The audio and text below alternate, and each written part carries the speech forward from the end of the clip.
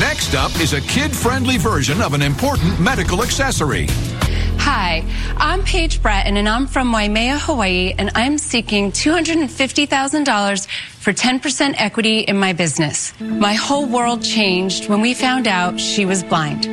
She was diagnosed with refractive amblyopia, which is one of the leading causes of childhood vision loss. Amblyopia shockingly affects 1 in 45 children, but luckily, it's treatable by wearing an eye patch over the stronger eye to strengthen the vision of the weaker eye. But the existing patches on the market were uninspiring, uncomfortable, and really difficult to convince children to wear.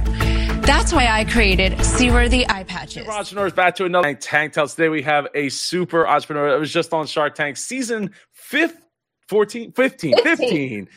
I thought I was going to say it wrong. 15, episode 1, with her business. I need you to stop what you're doing right now and give some super claps for super entrepreneur, Super Paige. Woo! Welcome, Paige. Thank you. It's so nice.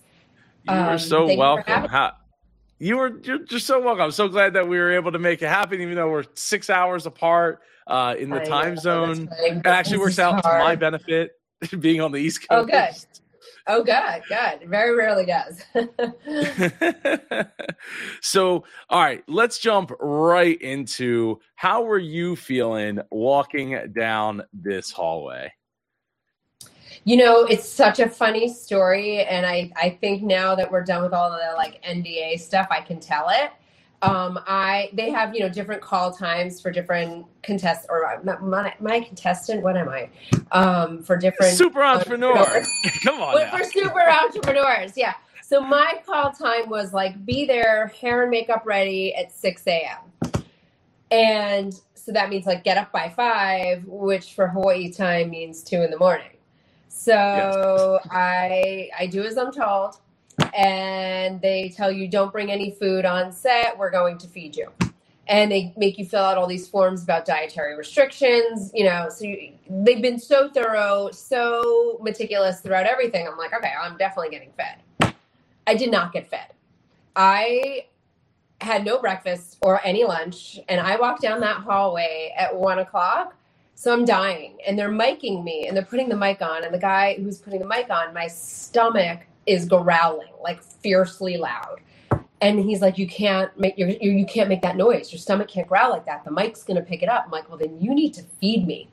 Like, I've been up since 5. It's 1:00. My nerves have been crazy all day. Like, I'm starving. And so they like grabbed me a banana, like from the craft table nearby. And I was literally like, all I could think about walking down that aisle was, do not choke on that banana. Just swallow the banana. Like, get the banana out of here so you can pitch.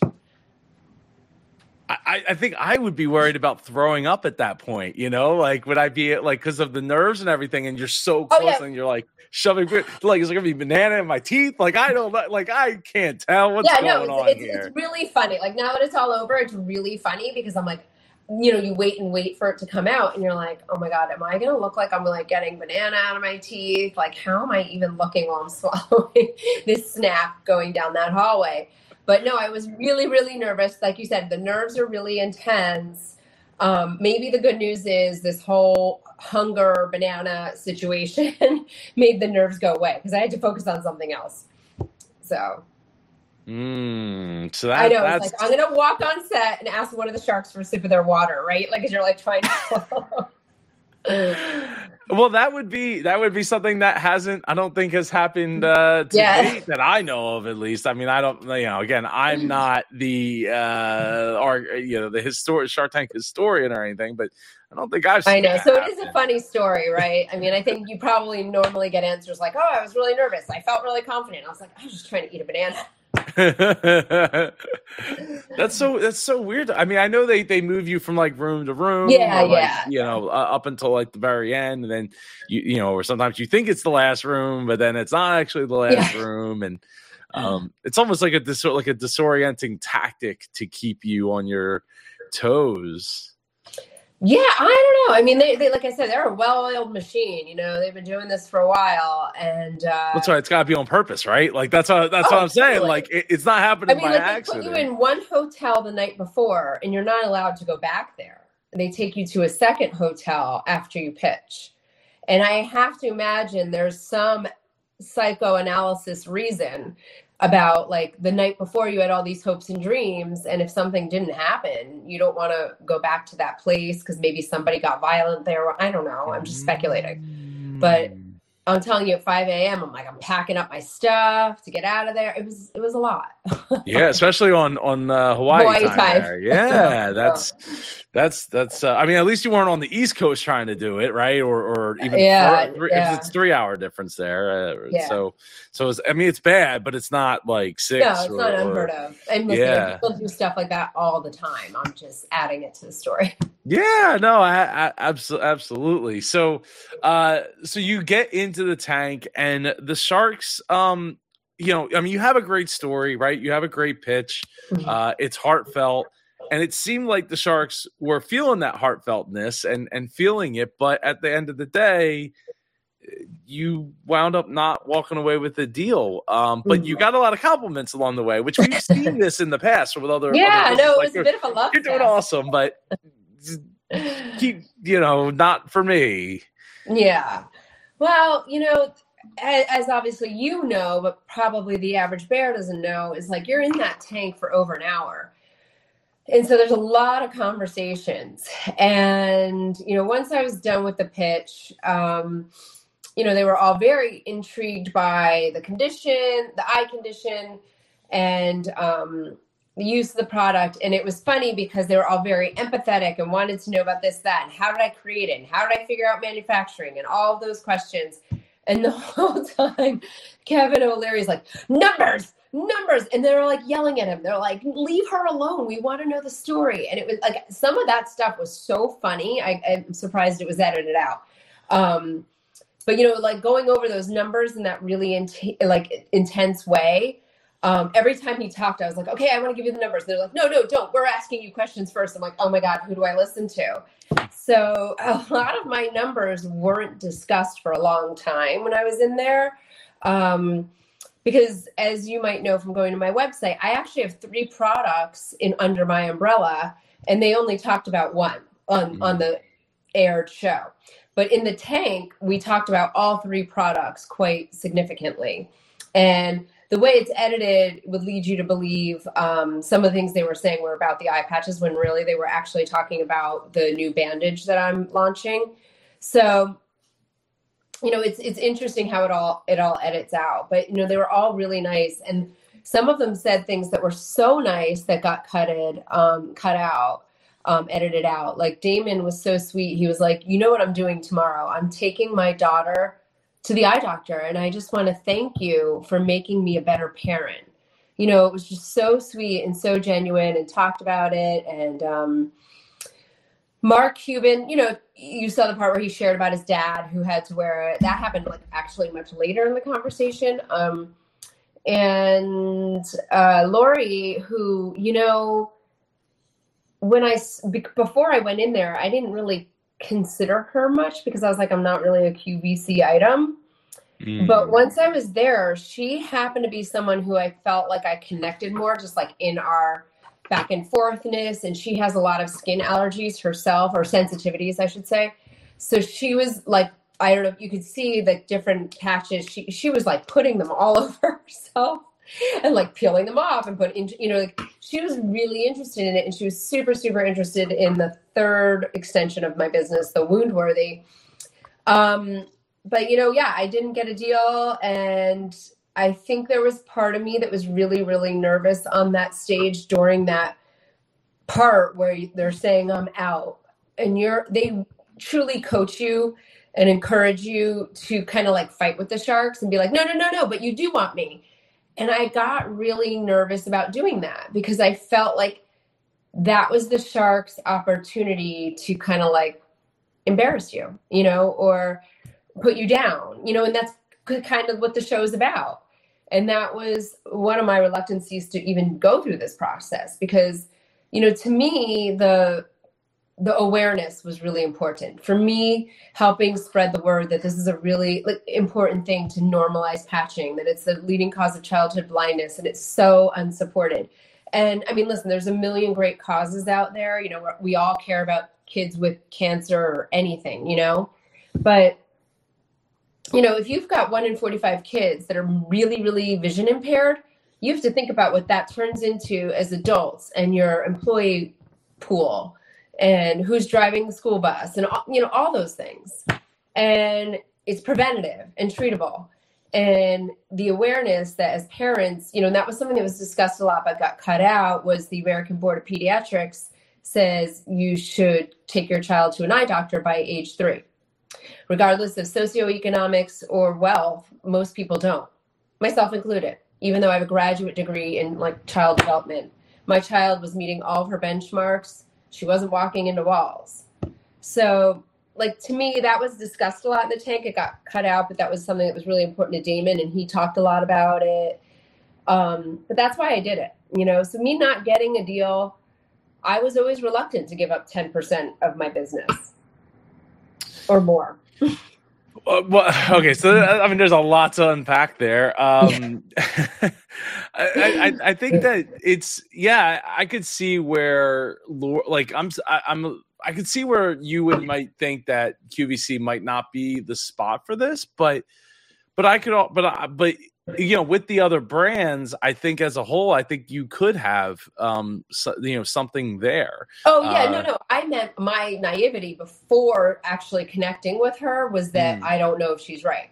But actually there in the tank, the back and forth was really good. And I was a little disappointed, and I almost nudged a little further with her, but I don't know what happened to me there. I got really nervous about nudging, you know, and that's why you can see me begin with thank you to each one of them, because I just didn't want to be put in a position to be told no twice or be embarrassed, because that was like one of the things I was really concerned about when I went on it.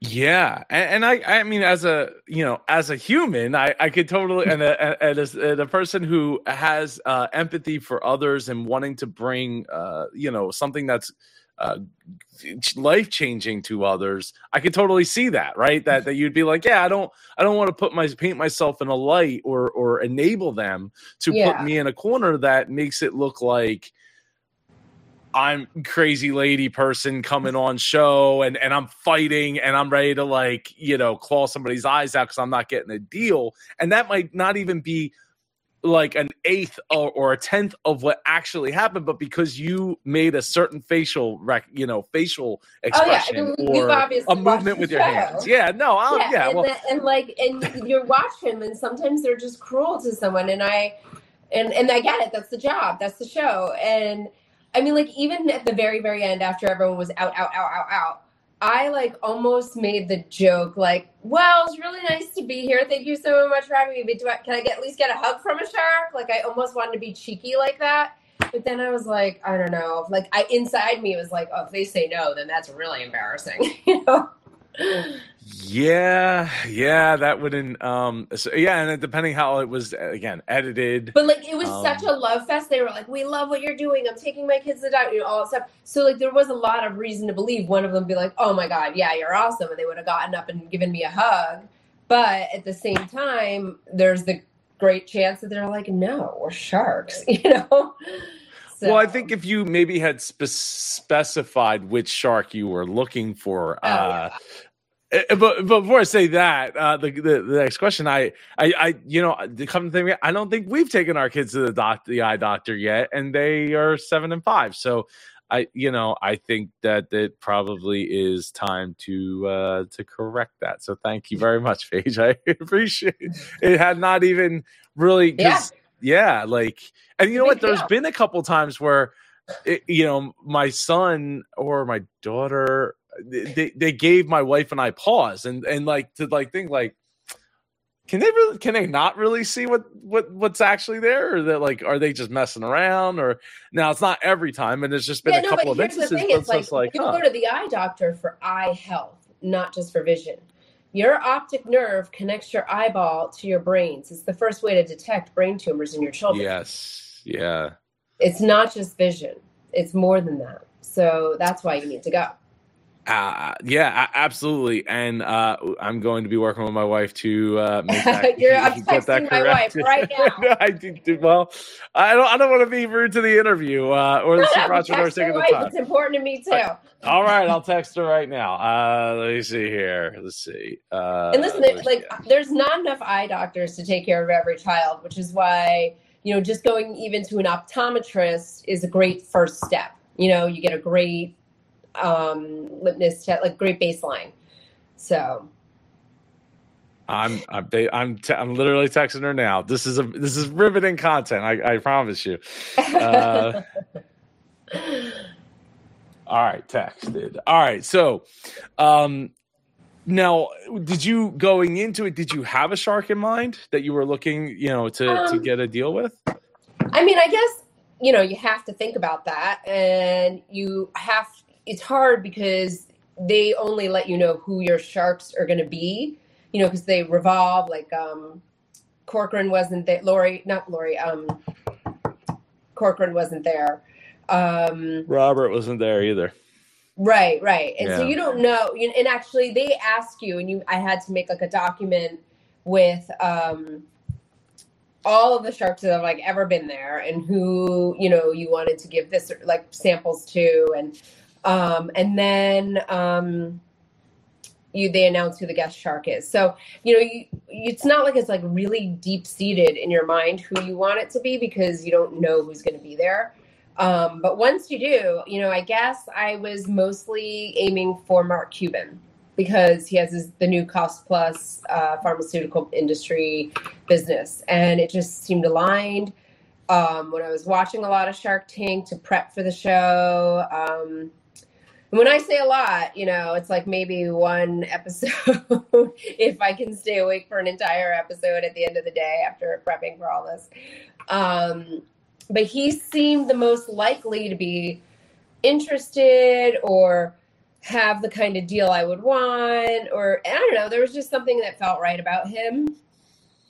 Yeah, I mean, with the Cost Plus, I mean, it makes a lot of sense. I was kind of surprised that he wasn't interested in it, or interested enough to want to make some form of an offer. As an update, so my wife said that she said, okay, they do get their eyes checked at the doctor, which they do. Now that I thought about it, nope, not. But they're not actually looking into the eye, right? That is the biggest misconception, that whatever happens at the pediatrician is having their eyes checked. They do not have the machines that can actually scan your eyes for amblyopia. Like the Optimap, or I don't know if there's any of it. Yeah. And then, I mean, I had like one pediatrician that was awesome, and she was like in San Francisco, and she was like helping me a lot with this awareness, because she gets frustrated that so many parents think that she can. She's like, no, I don't have those tools. I can't afford them, Yeah. There are some handheld tools that are becoming more affordable, or machines, I should say. But, it's a lot for most pediatricians' offices to have those. I would say like 9 out of 10 of your pediatricians' offices are not going to have that. So hold on, let me finish. So she said, I asked the eye doctor about it. I guess the optometrist that we go to, about them when I went, and he said not yet. And then she said, guess we should take them. So there you go. The American Board of Pediatrics says it. It's not really my role. Well, I didn't even mention you or this interview. Or I mean, she knows she didn't know who I was interviewing. She just knew that's all right. I had a call. But you can talk about me later. Yes, well, we will. But even she came to that same conclusion, or it's like, like, oh, well, did they check the eyes? Okay, thinking about. Oh, wait a second, and we get to the same conclusion. Yeah, no, and that was funny, because like in the tank, they were like, yeah, it's funny. You go to a dentist by age 2, and those teeth fall out. Like, what's the point of that? And you need your eyes to see. Yep. Like your teeth, you can reconstruct much more easily. Vision it's one and done. So yeah. But we don't. We're all just cheap. They tell us to go to the dentist, we go to the dentist. Like it's that's the thing. Now, when you were putting together your valuation, how did you come up with your initial offer? Oh, that number changed so many times. Gun to my head, I couldn't tell you. Like, it changed like every other week, based on different producers' opinions on things. And it changed, in fact, up to the night before we pitched. Wow. Each, producer had different opinions, and just given it's a niche, I don't know. I mean, we're not in the same economy as we were, 5 years ago, 3 years ago, and not at all. And the sharks are not taking larger. They want you. They're not looking at anything under 10%, and they want it's a really tricky equation, because you bring your number down, you bring their number up, then your evaluation changes, and then is your evaluation correct? And you're like, well, I don't really care about the evaluation. I'm just asking for X amount of dollars, and you want this much from me. But it also equates something that you have to be mindful of as well. So, it was just kind of landed on this final number, truthfully. Wow. Yeah. I mean, it is difficult, because we see, anything above $300,000, it's real tough to get a deal. It's, and I know, there's people in the comments that are, they're all billionaires. Like, well, no, they're not all billionaires. There's one, and then there's also Pete. But there's Mark, and then everybody else. And, even at 300,000, 250,000, like, that's a lot of money to commit to one business that may or may not, could go to zero tomorrow. Like, there's a lot of other ways they could spend that money and it not go to zero in 24 months, Yeah. So, well, I'm not so it's doing not that myself. So. No, I know, but they're, but this is all risk for them too, Yeah. No, I get it. And, and also, they make it very clear that just if you get a deal on the show, it doesn't mean you're really getting a deal. Yeah. You sign a lot of documentation that, this could just be TV, and you may never actually have a conversation with Mark Cuban or Lori or Dwayne or any of them ever. Like, you might just do it on set, you go back to your dressing room, and a team comes and tells you this is just TV. I mean, and that obviously didn't happen to me, but they do tell you it is possible that can happen. Yeah. Well, I absolutely. I mean, I haven't, of all the interviews I've done so far, that hasn't occurred in any of the, well, at least I've been told in any of the interviews or any of the post interviews that I don't have recordings of, because we generally talk quite a bit after these interviews. But with that said, like, I mean, there's been plenty of instances where the deal just, they couldn't get to terms, or they waited so long to get to terms, then the episode airs, and then the valuation it's not good. It's totally changed. It's totally off, because now they're doing all kinds of sales, and they're getting repeat sales, and the more time that goes by, the less they're like, yeah, let me take your, $80,000, $90,000, $100,000 like, deal. I don't need it anymore. Yeah. Yeah. Or I would still like it, but now it's got to be at this percentage, or, it's at this percentage for this amount of money. Or I don't need it at all. Like, it's you just That's don't. Interesting. You just don't. Yeah, know, I'm not surprised. I mean, I'm not surprised that could get really, really sloppy. It can go the other way too. It could, totally be like, the reaction to this didn't seem like that great, and then the deal just evaporates. Yeah, no. I think what we watch on TV is not the whole story at all. I know for a fact, but in that way, obviously some time has passed where, since filming. So, the more you work on this project, the more you want a deal, right? Like, that's what you're doing. It's what you're working for. So initially when I didn't get the deal, I was a bit disappointed. But as time has gone by, I kind of feel really good about it. It's not, I mean, would it have been nice? Great. Like, but like you said, you don't know post, like, wrapping up the show, pre-airing, what's going to happen and how sloppy the deal gets off air, or if it really happens. And I mean, there's like one woman that was on set the same day as me, and we're like staying in touch on Instagram, and it sounds like it's going really, really great for her. And it looks like it's been a really wonderful experience and exposure. And, everything's just been completely smooth sailing with her deal. So that's like really cool for her. I'm really happy for her. But the situations that you're talking about, I think, are pretty common. And, like I said, now that not so much time has passed by, I'm kind of feeling just grateful for the exposure and grateful for the experience. And it was just, it's okay that it happened that way. It's really fine. I was really, really nervous about giving up 10% of my money, 10% of my blood, sweat, and tears. Yeah, well, absolutely. Because, you don't, and I've heard plenty of great stories like the one you just shared with your friend, and there's been a few out there that have not been so great. But these are all humans dealing with human things and all these different issues egos and challenges and money. Yeah. So like, I mean, it can go the other way as well.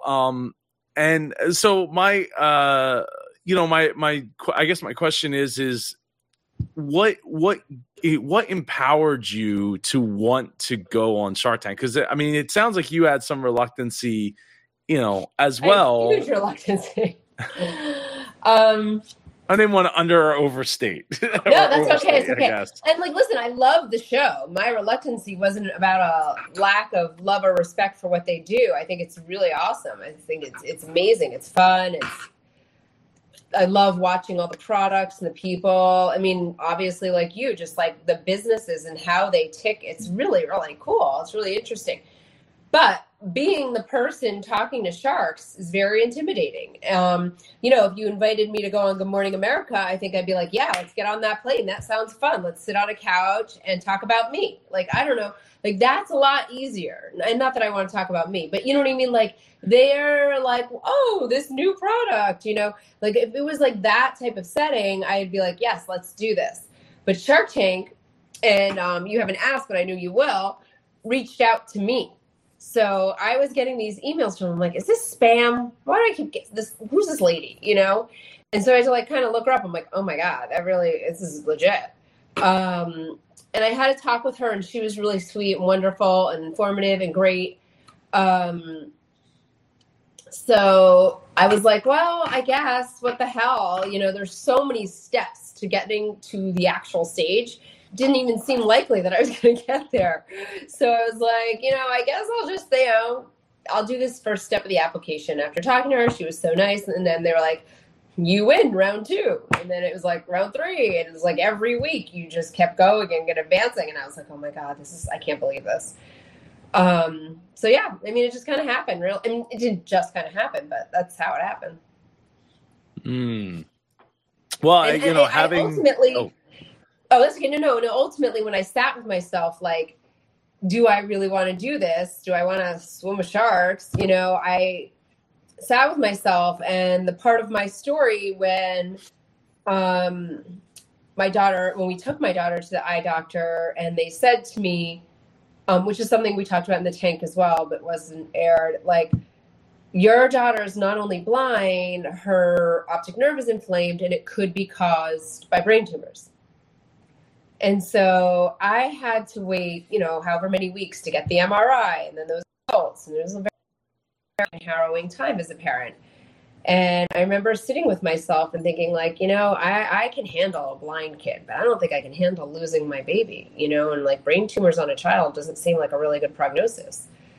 So in those like dark times, I sat there and I, made a promise to whatever you believe in. God, the universe, pact with the devil, I don't know.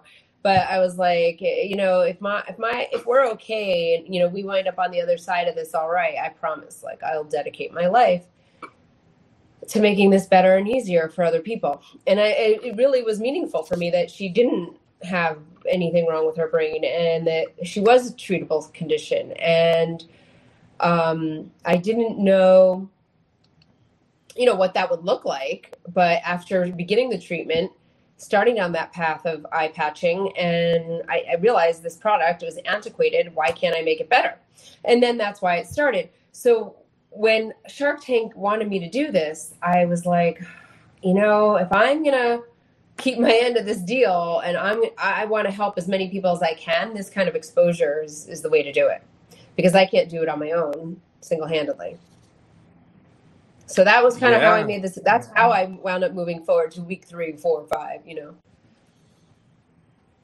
Well, having the ability to bring this message to the masses, I mean, is such a blessing, right? And what, the universe, or like God, said, or whatever, but whatever. Well, I don't want to get too spiritual on people, but it was a really, important thing for me to dedicate myself to making this journey better, because I knew how rough it was. And it's been a lot of hard work, but I love what I do. And I mean, in fact, this whole Shark Tank thing, the majority of response has been a massive amount of fan mail. Just so many people reaching out, talking about how they wore an eye patch as a child and it was so terrible, and thank you for what I'm doing. And I mean, that's kind of what keeps me going, And then, the second product is to help people with cancer. And that's, of course, rewarding to know that, I'm helping people have that difficult journey become better. And, the third one should help too. So, it's really evolved from just this one thing of vision. But all of the products help make difficult journeys better. And I'm really glad that's what I get to do for a living. Ding ding, all that.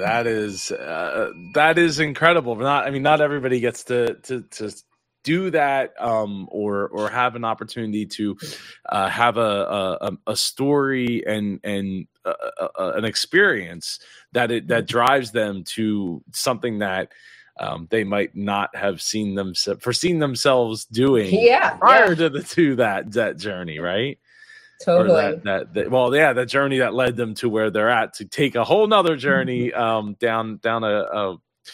a path that is incredible for so many people, to be able to impact other people. And I mean, that's what this is, that's what we're doing here, right? That's what we're trying to do, is impact other entrepreneurs, super entrepreneurs to become more than just themselves, and create things that enable other people to enjoy their lives better, easier, and not just the people who buy the products, but also the people they employ, right? And get to work with from around the world. So no, I absolutely think that you embody all of that, and it's so great to see that you got to shine through, and not just get let down early on, like it's round 2 or 3 or 4, or somewhere there, and not enable the message to get out there and be what's the word, engraved into television history, right? And out, because it's not something that everybody thinks about. I mean, I have a few friends that are blind, and they had a progressive decline into the blindness, and it's not great, but they all have had at least my friends have had a really good a good experience getting to share their their journey into blindness, and what they've experienced, both post, right at, during and after that experience with other people, and helping other people see things that they might not notice. I mean, I know one of my best friends, Maxwell Ivy, he's called the Blind Blogger, and he had helped me see patience, getting to meet him and see how much more patience I can drive out of myself, pull out of myself, because I don't know that I could, in my current state, I wouldn't be able to have those patience. I have no patience. That is my worst characteristic, as I have very little patience. It's my terrible weakness, for sure. Maybe I could be friends with your friend. Yeah, well, that's why we had really deep conversations just right out of the gate, getting to meet each other, and just getting to have that opportunity to see how because I honestly, before Max, I don't think I knew anybody that was blind, or at least blind to that level that you can't see anything. So yeah, I mean, that's great that you got to share that message and highlight your not only your business, but again, it's really like I keep going back to the message and the people that you're going to help rather than the business. Like, no, it really feels like that's what happened, and that's okay. I feel really good about that too. You know, I mean, would I like a deal eventually from somebody? Of course, because you know, as much as I love what I do, I realize I don't have the capacity to launch this the way other people might, or a team might, or, you know, and, you know, there's been a lot of people reaching out about acquisition, and it's interesting, and I'm vetting and I'm learning who's who, but, you know, just for an example, I'm making this up, but like a Johnson & Johnson can obviously sell bandages. They've been doing it. They have an ophthalmological division. Could they make this a more successful product than me? They could make it more successful than any entrepreneur. You know what I mean? Like, I'm only one person. Of course they can do that better. I wouldn't be so sure about that. That I wouldn't be so certain about that overconfidence in that. Well, I mean, listen, I think I'm doing pretty well. I love what I do, but I'm not afraid to say that other people might be able to do it better. And that's okay, or do it better with me. So, I mean, maybe that's the opportunity that comes from here, you know? But, you know, I do strongly think that the cancer sector is 1 in 4 Americans, right? But I have this product that is like so unknown. I've had such a challenge getting this port-worthy patch seen or understood by anybody with cancer, you know? And it really has a lot of potential, but I'm not seemingly getting the potential out there. And I think Woundworthy, I mean, it's just doing really well by itself already. I haven't even like made any announcements or advertisements, and it's already selling on pre-sale, like by itself. It's crazy. So. Well, when it comes to the port patches, honestly, I looked at it and I was like, I wasn't sure quite what I was looking at, right? And then I scrolled down. I'm like, without reading the words, it didn't occur to me until you mentioned like cancer, and then I'm like, the only use that makes port wearing. So like I had to really think about it, about what that meant, and so yeah. So, I mean, even like on Amazon, we can't use the keyword search cancer. You know, they do that to mitigate snake oil cures, right? Obviously, I'm not curing cancer. I'm just trying to make that difficult time easier. You know, a story I like to tell, or I don't like to tell, but, you know, that's really on point for Portworthy is, you know, we were moving into a new neighborhood just around the time it was launching, and I was meeting one of our neighbors, and, you know, she's like, what do you do for a living? What do you do for a living? And having that talk. And I mentioned I was launching Portworthy at the time, and she just broke down in tears. She just started crying. And I didn't know what to say. And she said, my father just died because his chemo port became infected. The cancer didn't kill him. The port infection did. And she goes, there was no product like this. There's no product like this. Nobody knows how to cover it. Nobody knows how to keep it protected. And here I am with this product. And I mean, listen, I don't know how, I tried to look up, you know, I've got various stats, like how common is a port infection? I don't know. But it needs to be covered, for even just to be comfortable. If you have a bra strap or a t-shirt rubbing against it, this is the only adhesive that's not going to rip out your chest hair. It's not going to disrupt the port because it's so gentle. And, you know, you try to get into a Sloan Kettering or a Moffitt, you know, talking to them, they're run by huge corporations. And it's really difficult to get your foot in the door if you're not having the type of representation that they want to see. But, you know, we have a lot of people that do like it and support it. And, you know, it's a great gift. Not, you know, just people don't know what to do for a loved one that has cancer. You know, so it does, you know, if they need to get chemo, help them. But yeah. No, I mean, it absolutely makes sense. I don't, I'm unaware of how many people get, I think I do know somebody along at some point in my life that had a port that got infected, but I don't know they passed away from it. Like, but I guess it depends on how long it takes before they realize, you know? Well, yeah. Like, are you getting a port? Do you have a medical port for antibiotics because you had like an injury, or are you having chemo, which makes you have no immune system? So you're completely immune compromised during cancer. So it's another reason to just keep it safe and comfortable. Yeah, definitely. But it's a lot of awareness and messaging about that, and that's been tough. Yeah. And to go back to your comment about how these, Johnson & Johnson could make it like huge or whatever, like it's not that they couldn't, but there's been plenty of examples. Well, no, but not just Johnson & Johnson, but just in general, there's plenty of examples of giant companies making brands and not being able to find the right audience or capture that audience because they just can't. They just, I don't know. They don't know how to speak the language to the people in which they are trying to reach. And there's definitely plenty of examples of that. And even I think Browndages was an example of that, where they pointed out that 3M or whoever makes the Band-Aid brand, when they tried to make a brown Band-Aid, people were like, nope. And now, with that said, like they might shelve that product for a couple of years and then come back out with it after that the whole 2020 push and all that maybe isn't at the forefront of everybody's minds, and then be like, oh yeah, we got this, or they rebrand, the supply chain aspect of supply chain issue of 2020, or the Black Lives Matter issue of 2020. Oh, Black Lives Matter and all that. Yeah. So Browndages was doing a lot of business because people are like, yeah, we don't want that brand. I understand.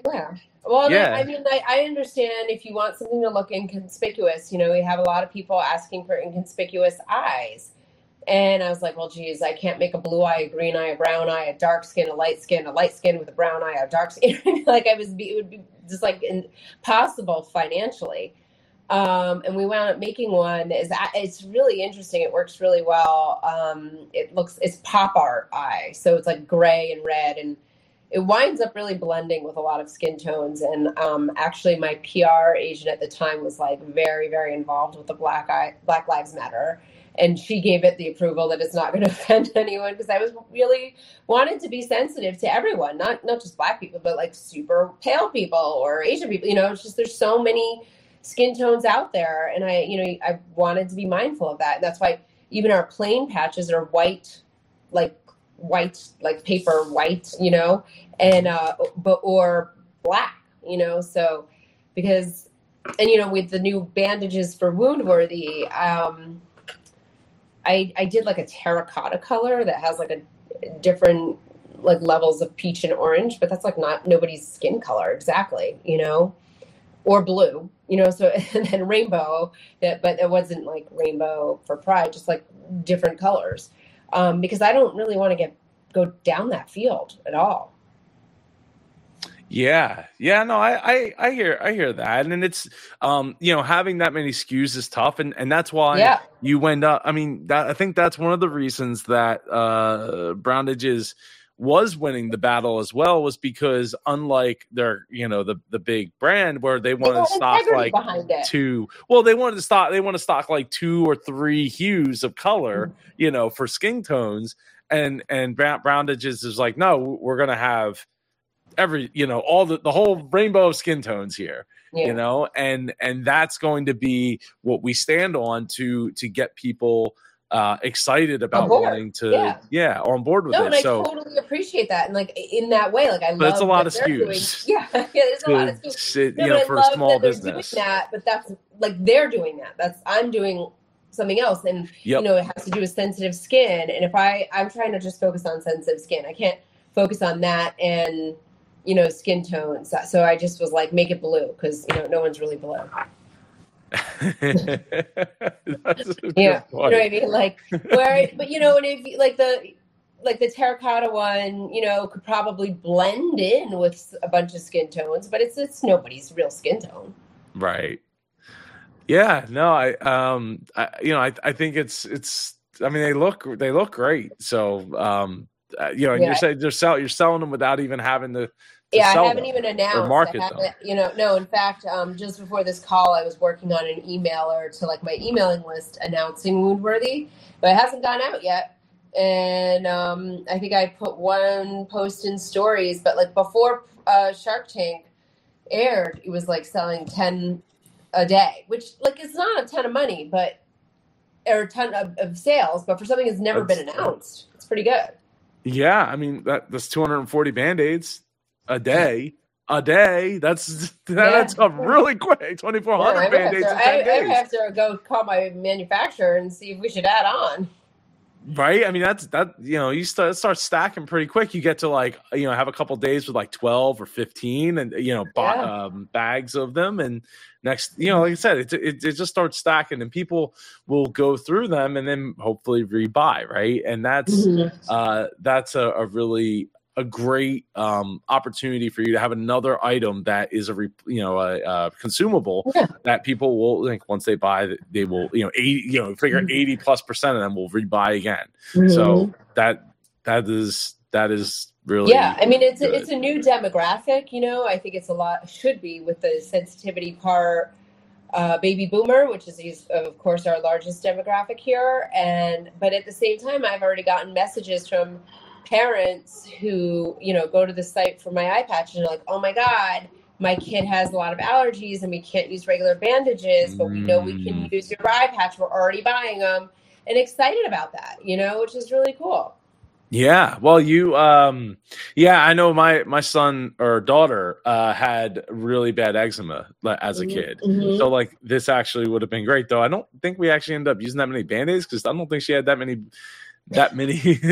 times as she got, unlike my son who, falls a lot more often and things like that, but he doesn't have the eczema and sensitive skin.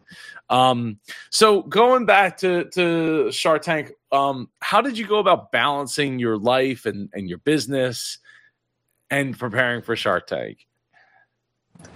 I mean, I like to be pretty scheduled. So, my days generally start pretty early. For better or for worse, my oldest daughter's a swimmer and I have to get her to practice by 5:30. So out the door by 5:30 or at practice at 5:30? At the pool by 5:30. So we're out the door. That is early. Yeah. So I try to be constructive on my time, and whether that means making work calls or just getting my workout done then, or just answering some emails and getting ahead of the day. Like I try to be constructive about that time.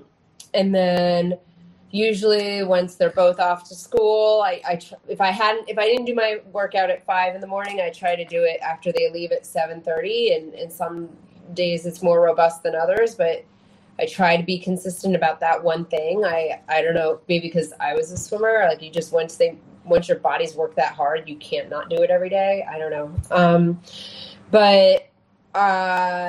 And then I go to work. Whatever the tasks are in the day, I'm like a massive list maker.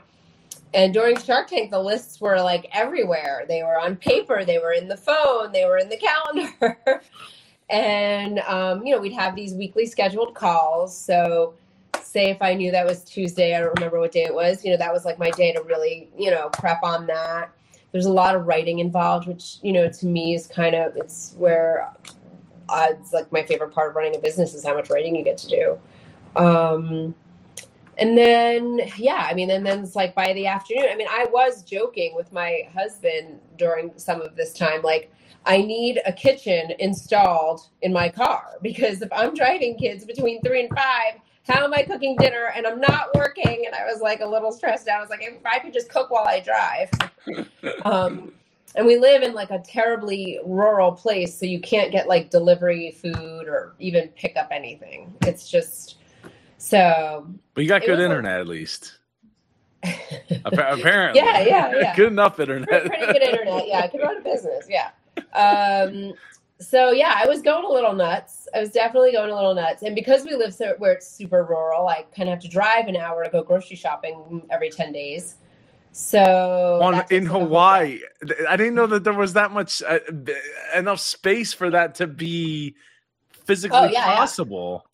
Well, I mean, we lived in Honolulu forever, pretty much from Honolulu, and that's a city, and you can get all the things. You're in a city, There's Whole Foods, there's Target, there's DoorDash, there's everything. But here, Hawaii Island, it's Big Island. I mean, I'm an hour to Kona, almost an hour. I'm about an hour and a half from Hilo. It's a big island. It is the Big Island. It is big. So if I want to do if I need to get the stuff I need for my kids, like for a family that eats a lot, you got to go to Costco and the Safeway, not just like the little. And I do love our neighborhood, grocery stores, and I use them as much as possible. And the farmers markets, which are really, really wonderful. But, sometimes you just need like 3 gallons of orange juice. No, you know what I mean? Like you need your family goes, if you've got kids, you go to Costco, most people, or something similar. Yeah. Well, I could definitely attest to that. So yeah, I was going nuts a little bit, because I had to take like 1 day a week to, do this driving and take care of that. And then I got kids to run around, and you're under like a massive NDA. So you can't tell people why you're stressed out and why you have all this extra work. And for us, oh my God, right around the time where it was really getting intense, where I was having multiple meetings a week, I had one kid graduating 5th grade and one kid graduating 8th grade. And like the amount of emails you get as a parent, I think you probably like these memes and these jokes about these moms like, yes, it is a full-time job answering the school's email. Yeah, just one kid. I'm getting someone separate for the other kid. It's so much. And like the volunteer for this and the bring the soda to that and the bring the brownies to that. I was like by May certifiable because it was just the timing of everything. And in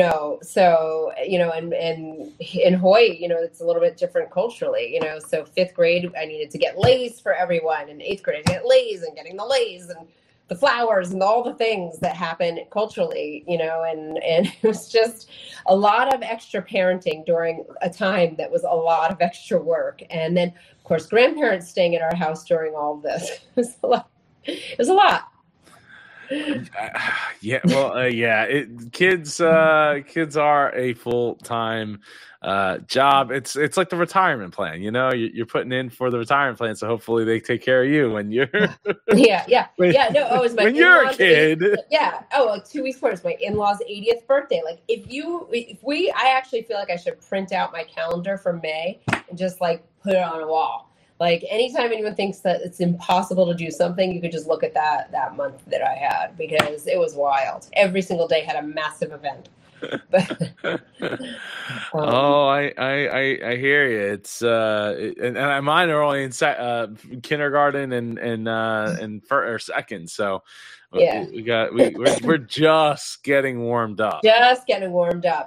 No, and like, listen, they're all good things. They're all wonderful things. And you keep trying to tell yourself, like, don't be stressed out. These are good things, And, but Shark Tank's like, you've got this deadline. We need you on a Zoom. I'm like, but I got a graduation. Like, we need you on a Zoom. It's just like so much happening. So that is tough. As somebody who preaches the balance of life and boundaries and things like that, I know it's tricky, and that's why I ask about it, because I think it's important for other people to hear the struggles, the challenges, things, all to have an opportunity. My husband had started a new job, so he was still. Oh wow! He couldn't like take off work to come drive kids because he was in a new position himself. Like, how do you say to your boss, like, hey, I know I've only been here for 6 months, but I need to take off at 3 every day now? I mean, like, that doesn't work. So yeah, I was really overloaded. I really need a vacation. But I don't know when that's happening. But you should go to Hawaii. I heard it's a really nice I know. And I love that joke, let me tell you. No, because I get it. We live in Hawaii, but at the same time, I'm still doing laundry. I'm still going to the grocery store. I'm still, helping kids with homework, listening to cry about what's happening in life, and, running a job, paying rent, that kind of thing. Yeah. Oh, no, absolutely. But I said a vacation. I didn't say you should go live in Hawaii, because living requires all those other things. It comes with you, you know? Yeah, well, that's why the people that visit here might be smarter. I don't know. It is on my docket to get there in the next year or two, so we'll see. We'll see. So how did you go about preparing your business for potentially getting to air on Shark Tank?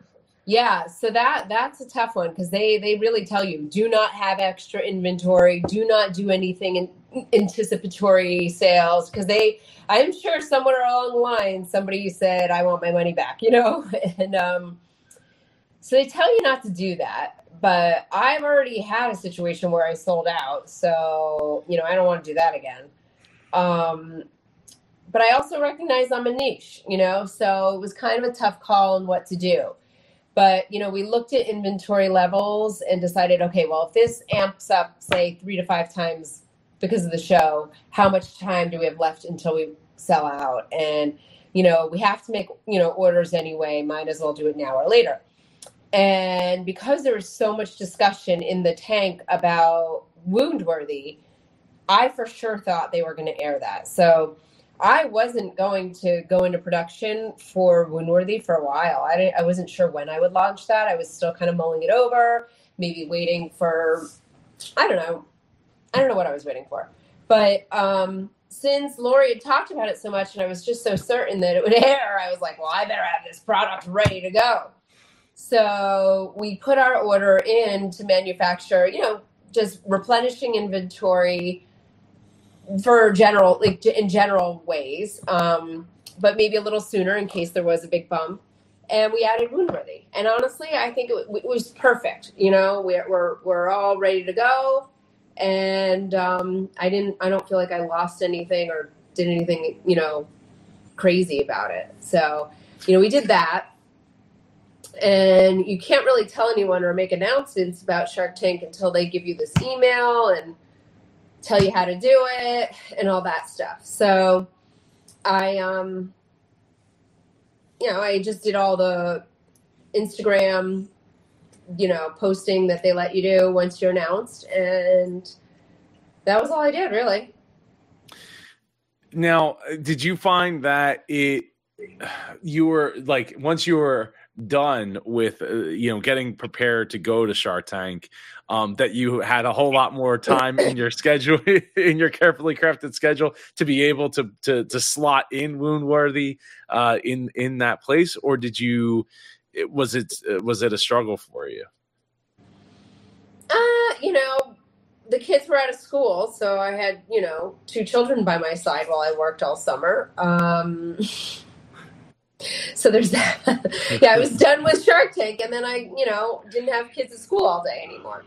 So I worked on Woundworthy. They're used to me working, and, they're older now, so they can, go to a pool by themselves a little bit. But, yeah, I mean, you just do it. You just wake up and get your work done. I'm very lucky. My children like to sleep late, so I just wait in the summer. So I would just wake up and get my work done while they were sleeping. It's the only way to do it. I wish I knew. I wish I knew what that was like. Maybe someday. Yeah, no, I feel like that's one of my greatest blessings in life. They love to sleep late.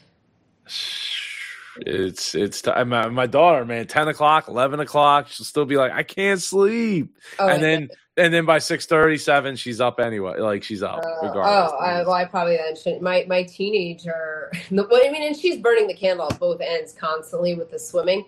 She had no school on Thursday, for some teacher day thing. And she went to bed at 9 o'clock the night on Wednesday night and slept till 12:30 on Thursday. Wow. I was like, are you alive? Oh man, that is. I wish I could sleep that long. I've never been able to do it. I think only one time in my life I was able to do that. But no, she's an amazing champion sleeper. I am not. I've never been able to do that. Really good at it. So, speaking of sleeping, did you end up having a watch party, or did you sleep on having a watch party? Oh, so, back to parenting.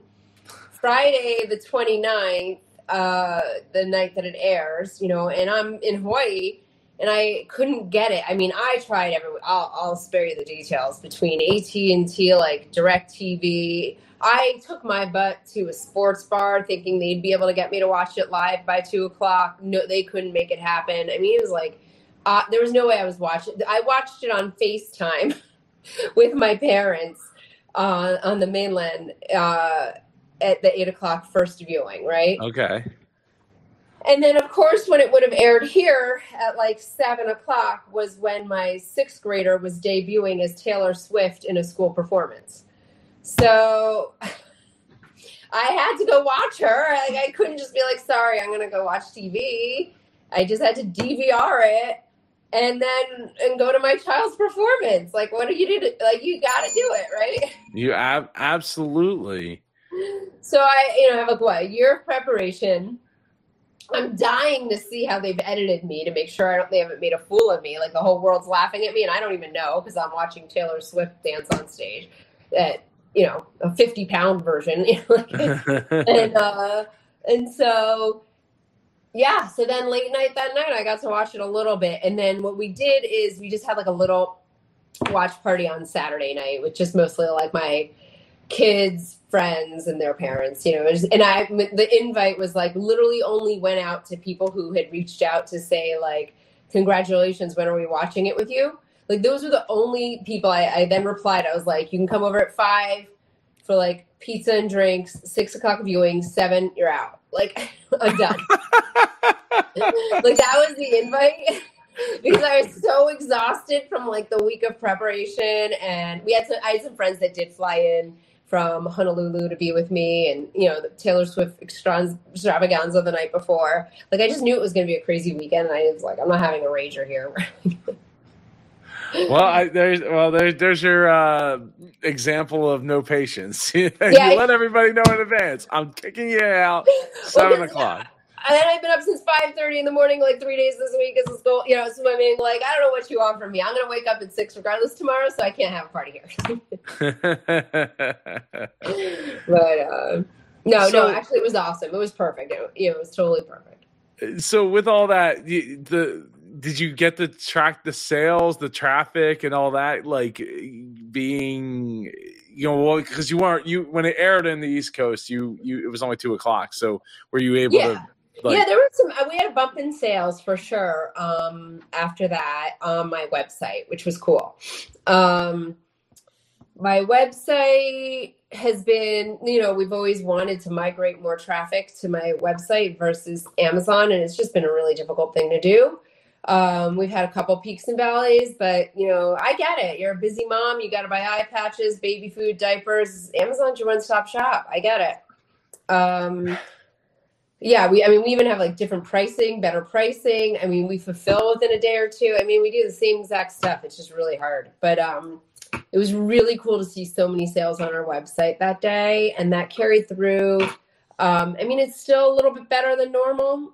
But it's not wild, it's not like I'm going to buy a Porsche tomorrow, and Amazon had a bump, but then it's been real back to normal because I think Prime Week is next week. And I think like we see a dip every time before Prime Week is today, actually, or Prime. Yeah. Or today, today and tomorrow is like Prime Day. Yeah. So I took advantage of it, but not from Amazon. I went to Best Buy and got something that was on because they're running their sale to keep up with Amazon. So traditionally, I think a lot of products see a dip right before the Prime. So, unfortunately it didn't time well with our Shark Tank thing. But it's okay. I'm getting a ton of emails, a lot of opportunities like this, and we'll just, see where it goes. It was a really cool experience. So. No, I'm glad that even though you didn't get to walk away with the deal, it was you so positive about it, and I think that again just speaks to the awesomeness and the superness of you and the business that you're building, and the reason that you're building it, and how it can help so many people out there. So I greatly appreciate you, Paige. Thank you. No, thanks. Like I said, I love what I do. And I mean, I just think it's the greatest thing. I get to make difficult journeys better, and it's like, hey, we all know getting older is not fun. I'm going to have that same thin skin any minute now. And, the bandages I think are kind of fun. I have had such fun responses from our test groups with it. I think there's to be a lot more fun advertising with that. And, just it can be used by anyone, but it's mostly, older people with thinner skin. And yeah, I mean, the work-life balance is just getting a little, we were hoping it would get a little easier after all the Shark Tank stuff, but now we're back, but you figure it out, right? We all do. Yeah, no, absolutely. So speaking of figuring it out, what did you figure out as a kid that you wanted to be when you grew up? Oh God, I was like one of those people that didn't know what she wanted to do until this. It took me like 45 years. So, in fact, like one of my memories of a childhood memory was like, I think I was in 3rd grade and a classmate had a birthday party that you had to dress up as what you want to be when you grow up. And I was like crying, my poor mother. I was crying. To the minute to the party was going to go, I didn't know what I wanted to be. I was like, I don't know what I want to be when I grow up. I can't go to this party. And like, I was really stressful. I never knew what I wanted to be when I grew up. My undergraduate degree was in English and writing, and I love writing. And I was writing for a while, but you're not paying rent or eating when you're writing. I was super naive about that. And then I went back to graduate school for education, and I taught in various ways, but I taught kindergarten, I've taught the collegiate level.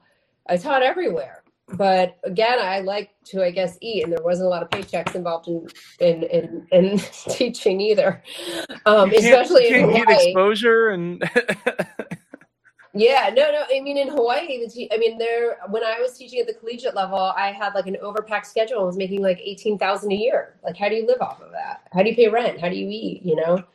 And so. Anyway, I went that, and then after that, I started my first business, and I got really lucky and sold that. It was a retail business, and then actually after I sold that, I shortly thereafter got pregnant with my first daughter. So it's just been kind of a series of different. I worked in New York in editing. I worked in licensing. I've really tried a lot of different things. This is the first thing that I really feel a lot of conviction about. This is what I'm meant to do. Well, I can certainly say I feel it. So it's great to know when somebody has reached that ability to know what it is that they want to be, and a lot of times it's rooted in something that we as kids wanted but didn't know that we what path we were going to take to get to that thing that we actually want, right? Like oh, I want to be a firefighter or whatever. It's like, because I like helping people. Well, you didn't end up being that, but you ended up helping people in a different way or a different way. The only thing that I guess I really wanted to be when I was little is it's sort of embarrassing. I was obsessed with seals, like harbor seals or pinnipeds. Like a lot of 3 or 4-year-olds will like memorize every type of dinosaur or airplane. Like I memorized all 150 species of seals. Wow. And I know, like my poor parents. And so I'd be asking my mom like all kinds of questions. She's like, all right, we're going to just take you to a library because I can't answer this about this, And so basically I wanted to be a marine biologist. And in fact, I went to University of New Hampshire as a marine biology major because they have their own private research island. It's a really, really great marine biology program. But I'm not very good at science. So my dad had I was very fortunate. My parents paid for college, and he had one rule: you fail it, you buy it. And I was like spending every day and night with these science professors and the TAs, like crying so I wouldn't fail it or get a D. And then of course I was taking these writing classes and getting A's and not trying. And I was like, I think that's maybe the direction I should go. And that's how that changed. But I mean, I don't know what I was going to do with seals anyway. Like, I just wanted to hug them. I mean, I didn't really think I wanted to, like, I want to swim with them and hug them. I don't know if I really knew what being a marine, I don't think I really knew what I was thinking I wanted to do. But, like, I wanted a pet seal, like, instead of a dog. That could have probably been cheap. Well, I don't know about cheaper, but it could have been about the same price as college if you had, Yeah, no. I'm very grateful I went to college. I'm very grateful I don't have a seal as a pet at the moment. And so, yeah. But so I didn't know what does the future of Seaworthy, which is also C, right? Yeah. SEA. Yeah. And so C SEE, yeah. So yeah. But I'm saying SEA as in not sea lions, but the ocean. The ocean. Oh, right. seal. Yeah. Seal, so, right? So I'm saying, like, there you go. There's the connection right there. Yeah. There you go. Well, no, I've always been, a water person. We joke that I have gills. If I don't get in the ocean a couple times a week, it's not good for anyone. So, I'm really lucky. My girls do the same way. So, my husband has to deal with some mermaids. We just have to swim a lot. And anyway, but the thing that happened on Shark Tank 2 was, like, we talk about Seaworthy the whole time.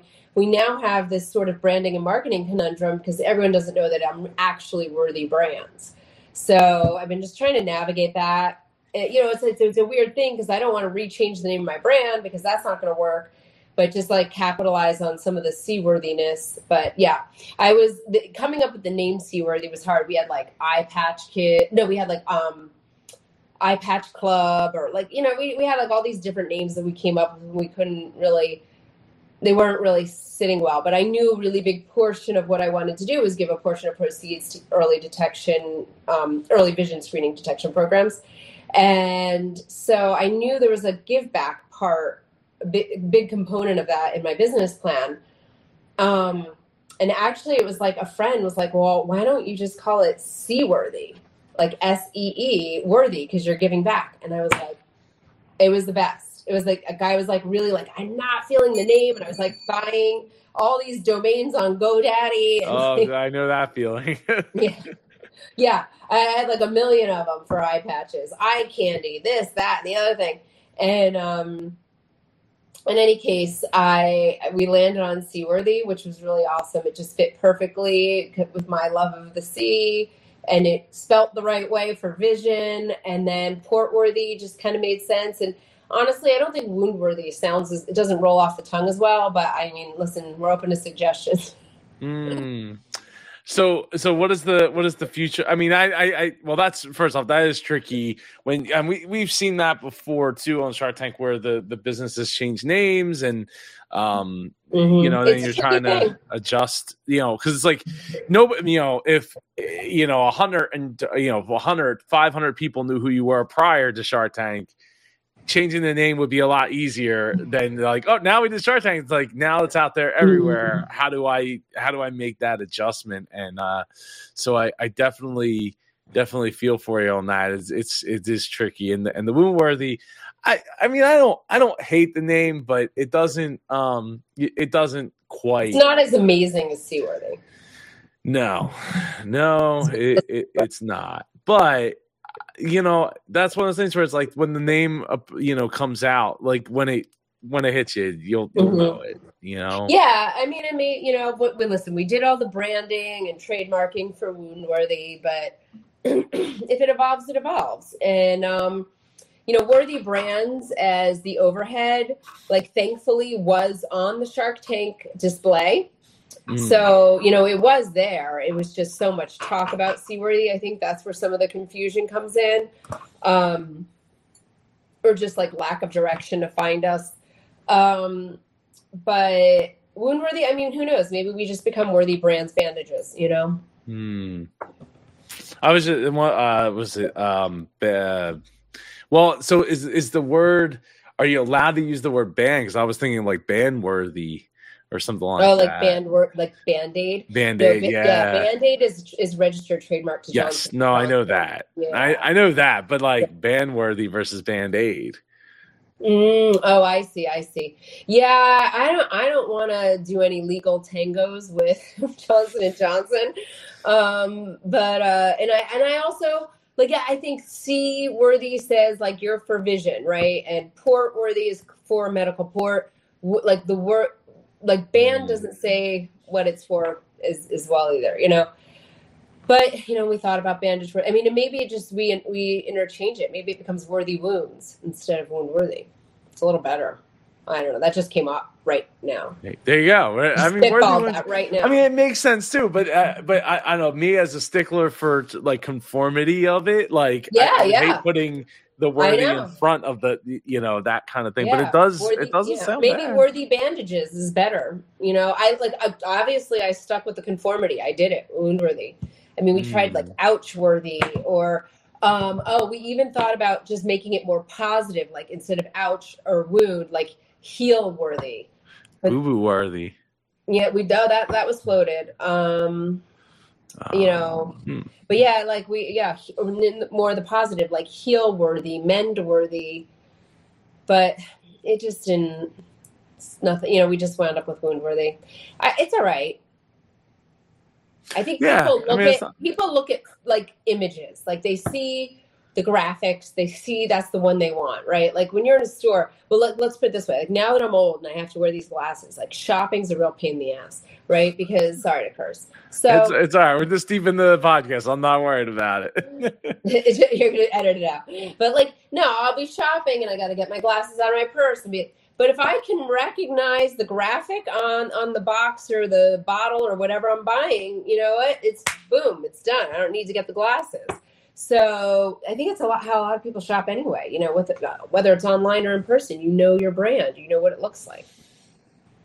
Yeah, I mean that's why they pick specific colors and shapes, and it's all, you know, play tested and stuff, and like I said, sometimes it works to the you know umpteenth degree, and sometimes it flops. It doesn't make it there for whatever the reason. But so is there in the future, is there other items that you have in the pipeline that you're willing to talk about? Oh, no, you know, wound-worthy, I feel like is going to hold me, you know, for a while. Like, I don't think I keep being asked about the, like, diabetes glucose monitor patch, I think it is. I don't think I want to enter that world anytime soon. I'd never say never. You know, I actually had a call this morning that was interesting with someone who thought that, you know, I could pair well with another diabetes product. So, you know, maybe it would happen sooner than later, but I don't know. I feel like 3 is pretty good for a while right now. You know, they're each kind of like children. Like you have 2. Do you want 3 and 4? I mean, if I didn't have to like do all the things, or push things onto my wife to have more to do, absolutely. But with that said, like I think it's important. We've seen this many a times where companies overextend themselves to a point where you have 2, 3, 4, 8, 10 products that are all doing okay to like not great at all. Versus like, what if I just had, what if I had like 1 or 2 or 3 that like I could push really hard and go like and get a lot of sales and be able to meet those goals that I'm trying to accomplish with those, rather than diluting my, because you only have so much time, right? You get time, energy, and money, right? Those are the 3 things, and they are the 3 resources that in order that I feel are most important, right? It's the time, then the energy, then the money. And you only got so much time. So you can amplify that a little bit by, expending energy and money to get more people on the board to help you. But then that also sucks up more of your time and taking away from the things that you enjoy about doing what you do and how you do it. Yeah, no, and we're lucky because Portworthy is exactly the same product as Seaworthy. So we basically, it's exactly the same. So in terms of manufacturing and whatnot, it was easy. I just used my same branding. We just changed the colors and made it port worthy. So it's just different marketing, different packaging. And, wound worthy, we decided, change the shape and make it a more traditional bandage. But so for now, I think like it's really good to manage those three. I actually had someone reach out, a nurse from, I forgot what department in a hospital, but where they do like tracheotomy, surgeries, and she wanted to try my patches for post-surgical there. Again, she like her email detailed the fact of like all the reasons it would be perfect: the shape, the size, the materials. So again, like, yeah, if I can roll into the same exact product for a different cause, well, great. But I don't know if I want to enter how many new sects I'm going to be entering, anytime soon.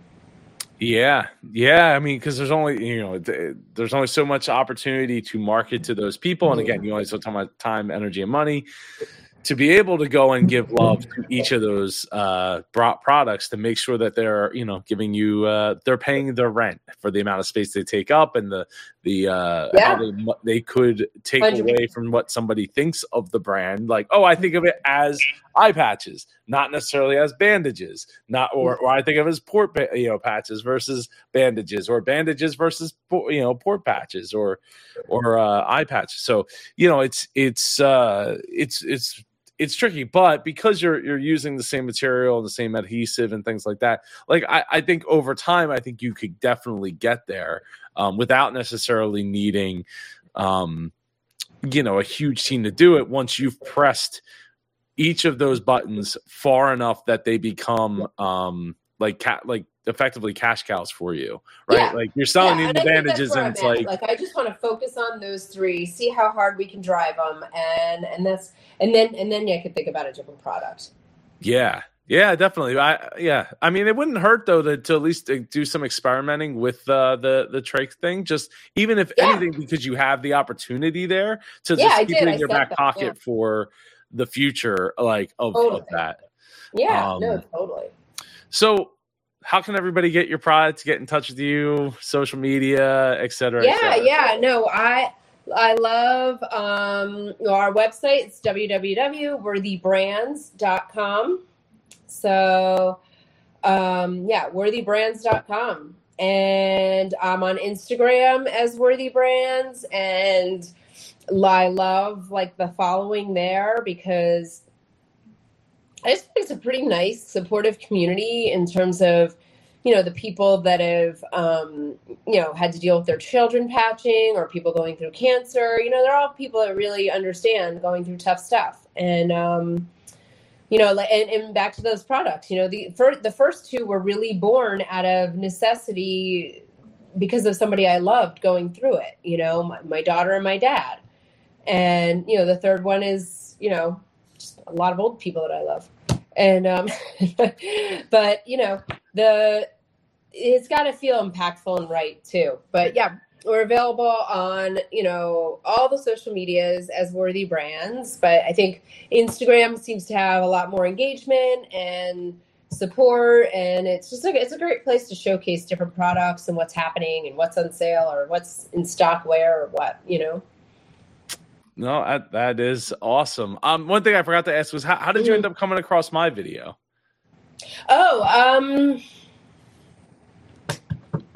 That next morning after it aired, a couple different people texted it to me, and I know my dad was one of them. A few East Coast people had sent it, so I woke up that morning and there was a lot going on my phone. So, but definitely my parents were one of them. So. Aw, that's awesome. Yeah, that is awesome. Well, thank you so much again, Paige, for coming on welcome. Here. I really appreciate you taking the time, sharing your story, and sharing where you're at and where you're headed, and and all that. And I got to tell you, of all the people, and I've interviewed hundreds and probably 400 or 500 people, and have asked that question to, what was your childhood dream growing up? I think there might have only been one other person that had said they didn't have one growing up. No, I really did. Yeah, and then I'm the only one that made you text your wife too, I think. That probably. There might have been one other. Look, my interviews go back to 2014, which is almost a decade ago. So, like, that's a lot. This might be a little fuzzy at this point, but I think so. I think this might be definitely on video. This is video time on video that I stopped to text my wife. But again, Paige, I really appreciate it. You're welcome to come back anytime. Please keep up the great work. Oh, thank you so much. Thanks a lot. And yeah, it was great talking with you. Oh, likewise. And thank you for making it all the way to the end. If you haven't watched Paige's interview with the Sharks, pitch on the Sharks, click on up here. If not, I'll see you in the video down below. Take care and go be super.